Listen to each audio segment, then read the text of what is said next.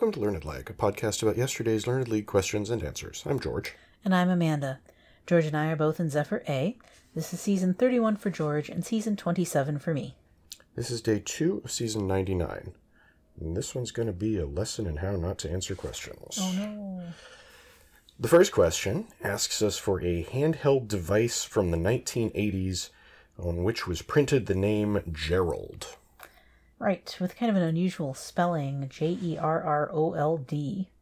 And this, at most, rang the faintest of bells for me. I've cycled through a lot of different handheld devices. Everything from curling irons, electric razors, metal detectors, remote control, garden weasel, walkie-talkie. There were so many things that could be pretty decent possibilities, especially since we're kind of, the question is kind of confining us to the 1980s. And it also notes that this was in millions of American homes. So this is something that's pretty ubiquitous, something that, everyone probably is familiar with. Like if you say whatever device this is, everybody would be like, oh yeah, sure, we had one of those, or we knew someone who had one of those, I've seen one, etc. And so, with all that said, nothing in the clue really gives you much else to grab onto, so to speak. I had to rule out, or at least I tried to rule out a lot of stuff that was, that handheld was not the right term for. Like a leaf blower, technically is something you hold in your hands, but it's not really handheld in the sense of compact enough to fit in your hand, in one hand, let's say. That's how I would think of a handheld kind of device. I ended up going with walkie-talkies because I felt like that was something that just tons of kids had.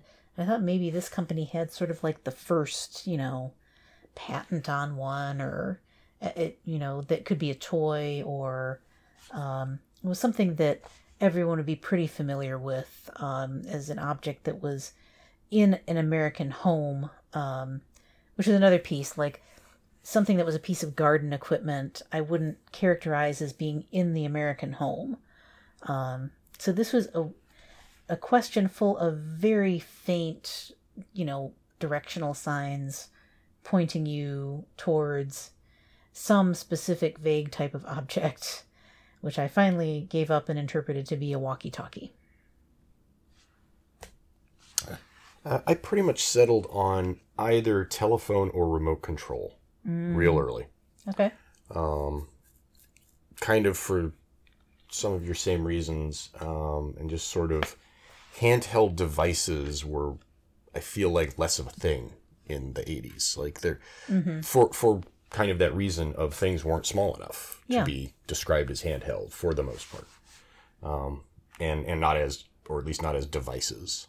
Like you wouldn't call a cocktail shaker a device. Right. That sort of thing. So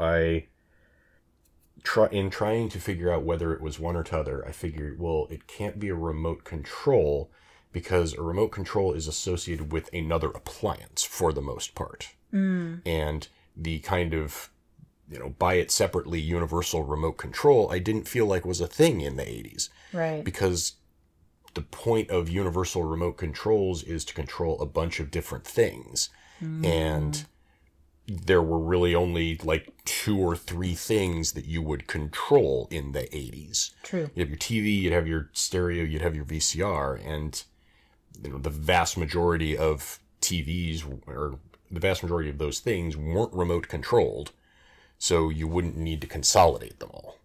And since I could not think of a stereo or television or VCR that was Gerald brand, and even if there were, this would be a very weird way to describe it. Yes. Or to get to it. So I said, well, it can't be a remote control. It must be a telephone. I figure maybe it's one of the initial cordless phones. Or maybe that was the brand name that a lot of Ma Bell subsidiaries would rent to people. Okay. Which is apparently still a thing. Oh, wow. Yeah, there's thousands of people in the U.S. who are still renting their landline telephone, the actual handsets, from their phone company. Wow. Yeah. So, yeah, I said telephone. It was remote control. Okay. And yes, in fact, it was one of the first universal remote controls. Essentially, yeah. Even in those early days, people still decided, like, oh, I can't possibly handle 2 remote controls for my Betamax VCR and my 14-inch RCA television. I must consolidate them into one thing. So when I looked it up online, I got the impression it was like, in particular, if you had cable TV, you needed something other than whatever was controlling the TV monitor part to change the channel on the cable, right? Signal or whatever. And, this is the question about which I have the most, it's the question I dislike the most of this day for a variety of reasons. One is that the company Gerald, which, by the way, the only thing I can find about this that is even faintly interesting is that this company was owned by a person who would go on to be governor of Pennsylvania. Wow. Right? That is interesting. That is the most interesting thing about this, and it does not appear in the question. It was the guy's middle name, for that matter, is Gerald, with this unusual spelling. And so the pictures of these remotes, because I presume I saw one as a kid in somebody's household. I don't think we had one in our household, being that I think, got cable a little bit later, as I recall. I think we had it in Grand Rapids when I was a little kid for a short time, but then we moved to the Kalamazoo area, and cable had not quite filtered out to as many neighborhoods there. And so we got it a little bit later, and maybe that was a little past the time of using one of these devices in particular to control it. From what I've seen of the early versions of it, it's not particularly handheld in the same way that your phone is, or a walkie-talkie is, or, I don't know, a Walkman cassette player is. That was another thing that occurred to me as well. Was this an early tape recorder, dictaphone, who knows? And so, calling this handheld when it's like the size of a small computer keyboard today kind of strains my definition of handheld. Yeah. You could hold it in 2 hands, I guess. The second thing is, this is characterized throughout the 1980s, and Gerald went on to make universal remotes through the late 1990s. So this kind of, not that I knew that would be something that I could see misleading someone else who said, well, we had a Gerald remote in 1996. So it can't be that, I guess. Or I don't know. It just struck me as sort of, like I said, all the clues were so vague because if you sharpened any of them, it would point you directly at the answer, and then it wouldn't be a trivia question at all. So, I didn't love that sort of, mealy tone of the question, but also just who cares? Like, without telling me, you could have put in the cute fact about owned by a person who went on to be governor of Pennsylvania. That would have been amazing. And just a weird, little connection that makes this a little bit more than, hey, what was the Gerald brand, what was the brand of your remote control in the 80s? Like, oh my gosh, this can't possibly be really worth knowing or talking about. And yet I've done so for nearly 9 minutes. Yeah. So, yeah, I didn't love this question. I'll leave it there. Fair. Oh, question 2. It's still my turn to talk. Yeah. Question 2 describes for us a portrait of a militia company headed by 2 men with very Dutch-sounding names and asks for the name of the painting. I did not know this. I tried to visualize it. Couldn't really come up with anything. So in desperation, I figured, well, maybe it was repurposed for something else. Like maybe these men were posed as models rather than as themselves. And so I figured, well, so a group portrait of men from 1600s, nothing really floated to mind. But then I thought, was the Last Supper was like way before that. Like Da Vinci was pre-17th century. But for just an absolute lack of anything else, I figured, okay, we'll go with the Last Supper. Yeah, this one for me, I had sort of the opposite problem, which is when I think of a group portrait with, featuring gentlemen with very Dutch-sounding names, I immediately think of the Burghers of Calais. Yeah, I know Calais is in France, but like it's up there kind of near the Low Country, kind of areas of Belgium and the Netherlands and so on. And so once I landed on that, I was just confident as heck that was probably it. And if it wasn't, I wasn't, particularly having to fight off a bunch of different possible answers to come up with this one. So I went with the Burghers of Calais and was quite satisfied with myself. It was the Night Watch. Well, of course it was. Which I looked up, and I've probably seen some version of this before. I definitely have. But it never really settled itself into my consciousness. Yeah, so, and if I think I've seen both of these pictures that I've, the one that I misremembered and the actual answer, and I think they may be fairly similar looking in point of fact, which is a bunch of official-looking dudes gathered together at night. Mm-hmm. So, oh well, swing and a miss on that. Yeah. Question 3 asks us for a term reportedly coined by Gertrude Stein to describe people who came of age between World War I and the Great Depression. So this one, and it notes that it's, associated with Ernest Hemingway's early works and so on. This one is one of those weird, like, I guess technically it's metaphorical, but it's almost, for something coming from Gertrude Stein, not off the wall enough to really feel like it's her coinage. Be that as it may, there weren't a lot of choices that offered themselves, because, thinking of this period of time, like, this is kind of like the Jazz Age. It's a little bit past the Gilded Age. It's, it made me think of things like, it's the name of a generation, so things like the Beat Generation come to mind. The Silent Generation, that's the one that my parents came from.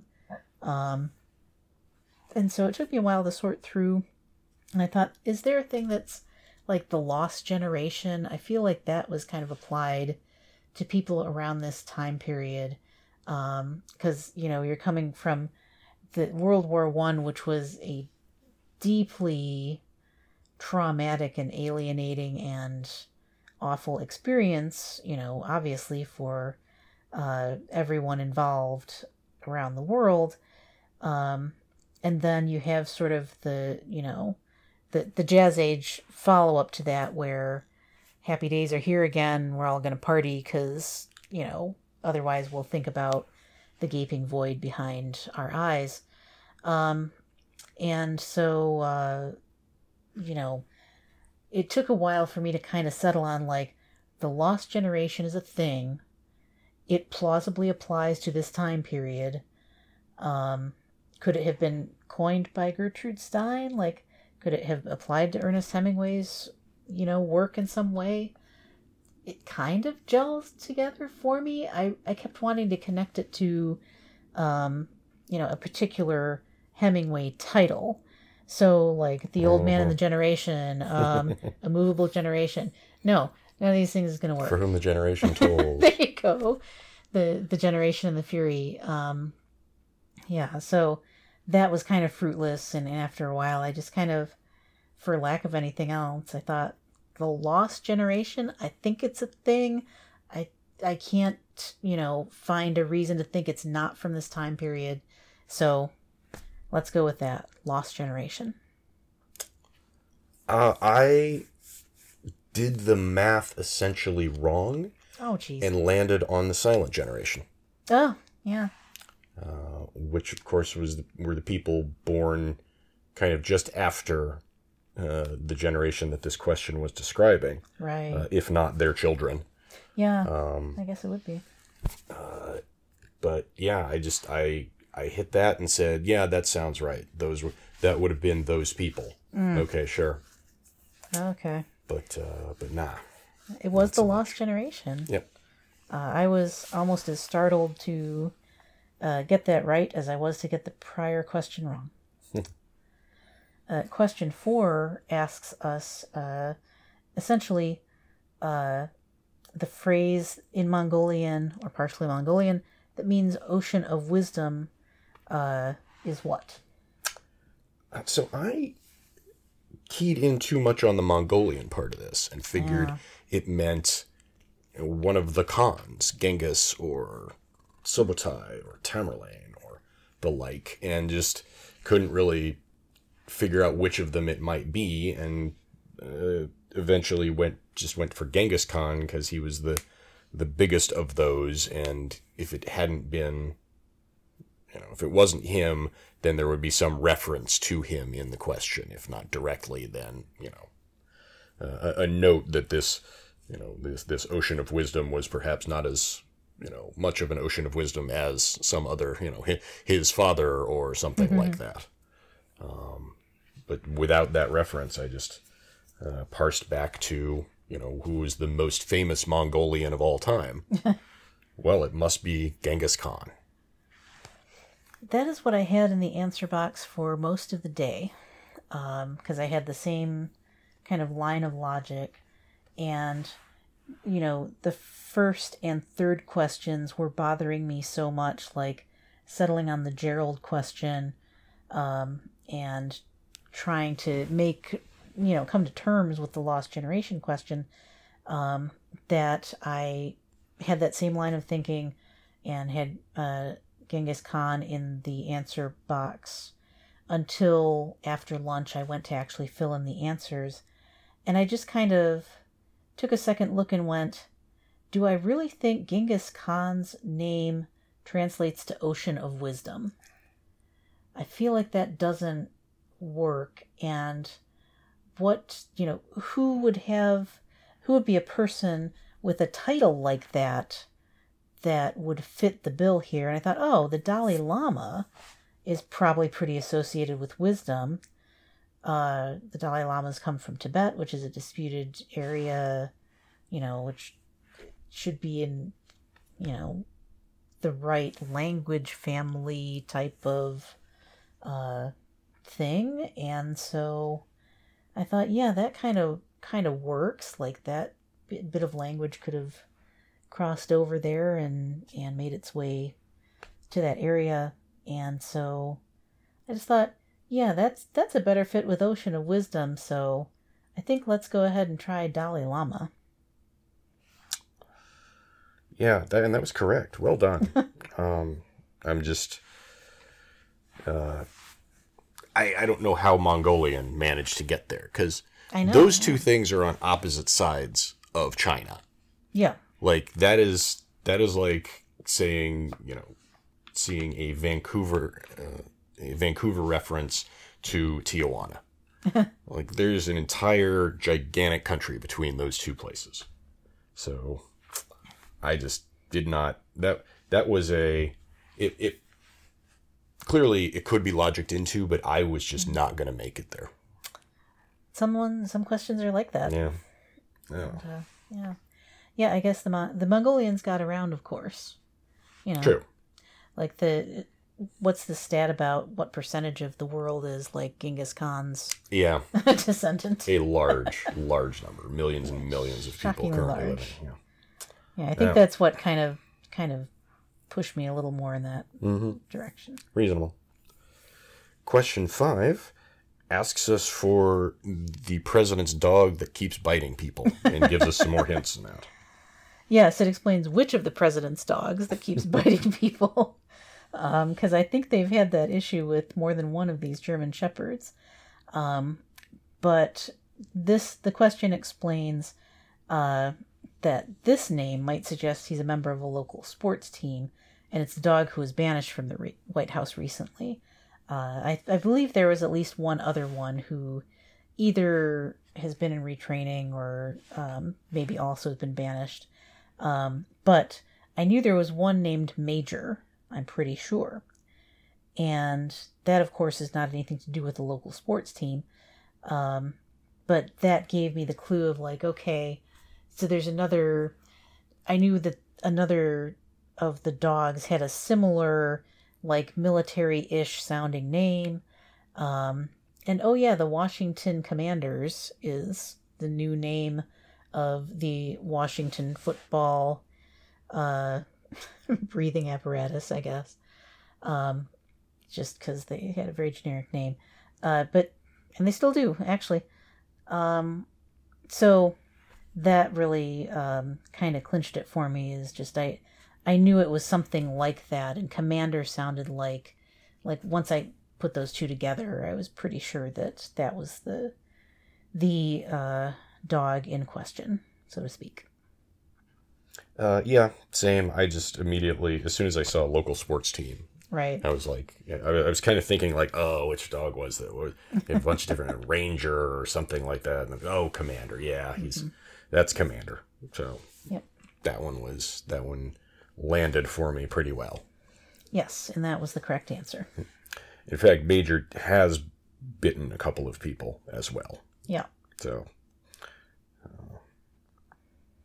Yep. You should get a smaller, happier dog. Question 6, last but not least, asks us what sprang from the body of Medusa after she was killed by Perseus. This was the winged horse Pegasus. I was the kind of kid who read a lot of mythology, especially Greek and Roman. Nerd. So, yeah.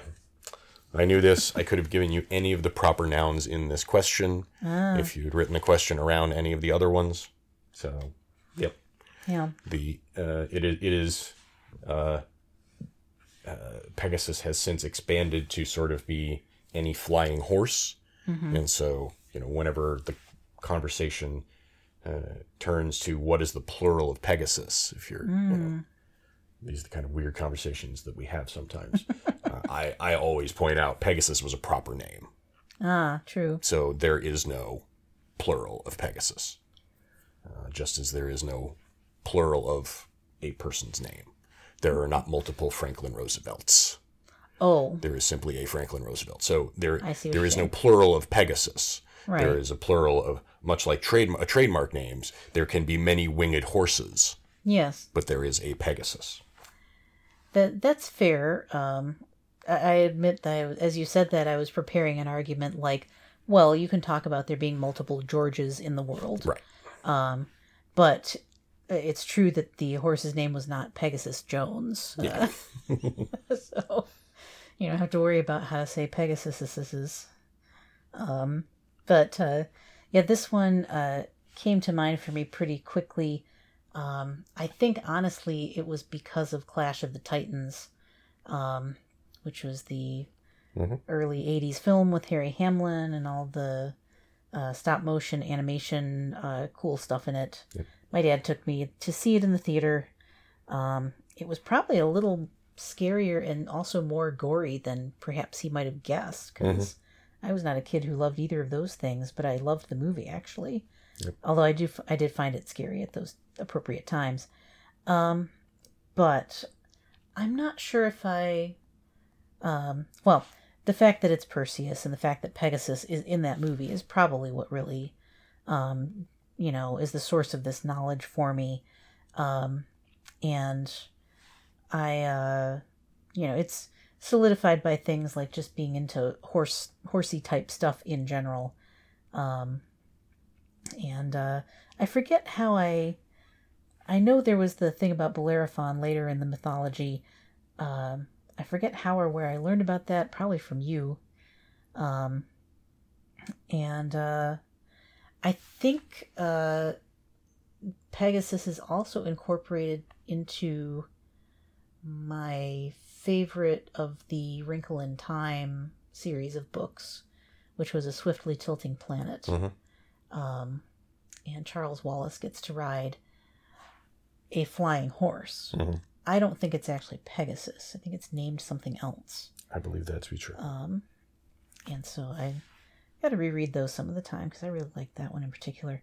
Anyway, because of the horsey stuff, you know. Yep.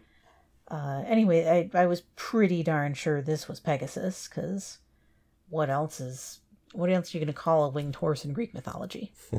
You know, of course, that isn't specified in the question. That's the whole point, is that you know that Perseus was the one who was the initial rider of Pegasus.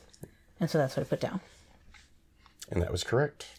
Indeed. Which means I got a whopping 2 on the day. Oof. Woo. Not super fun. Yeah. I don't really love my 4 on the day.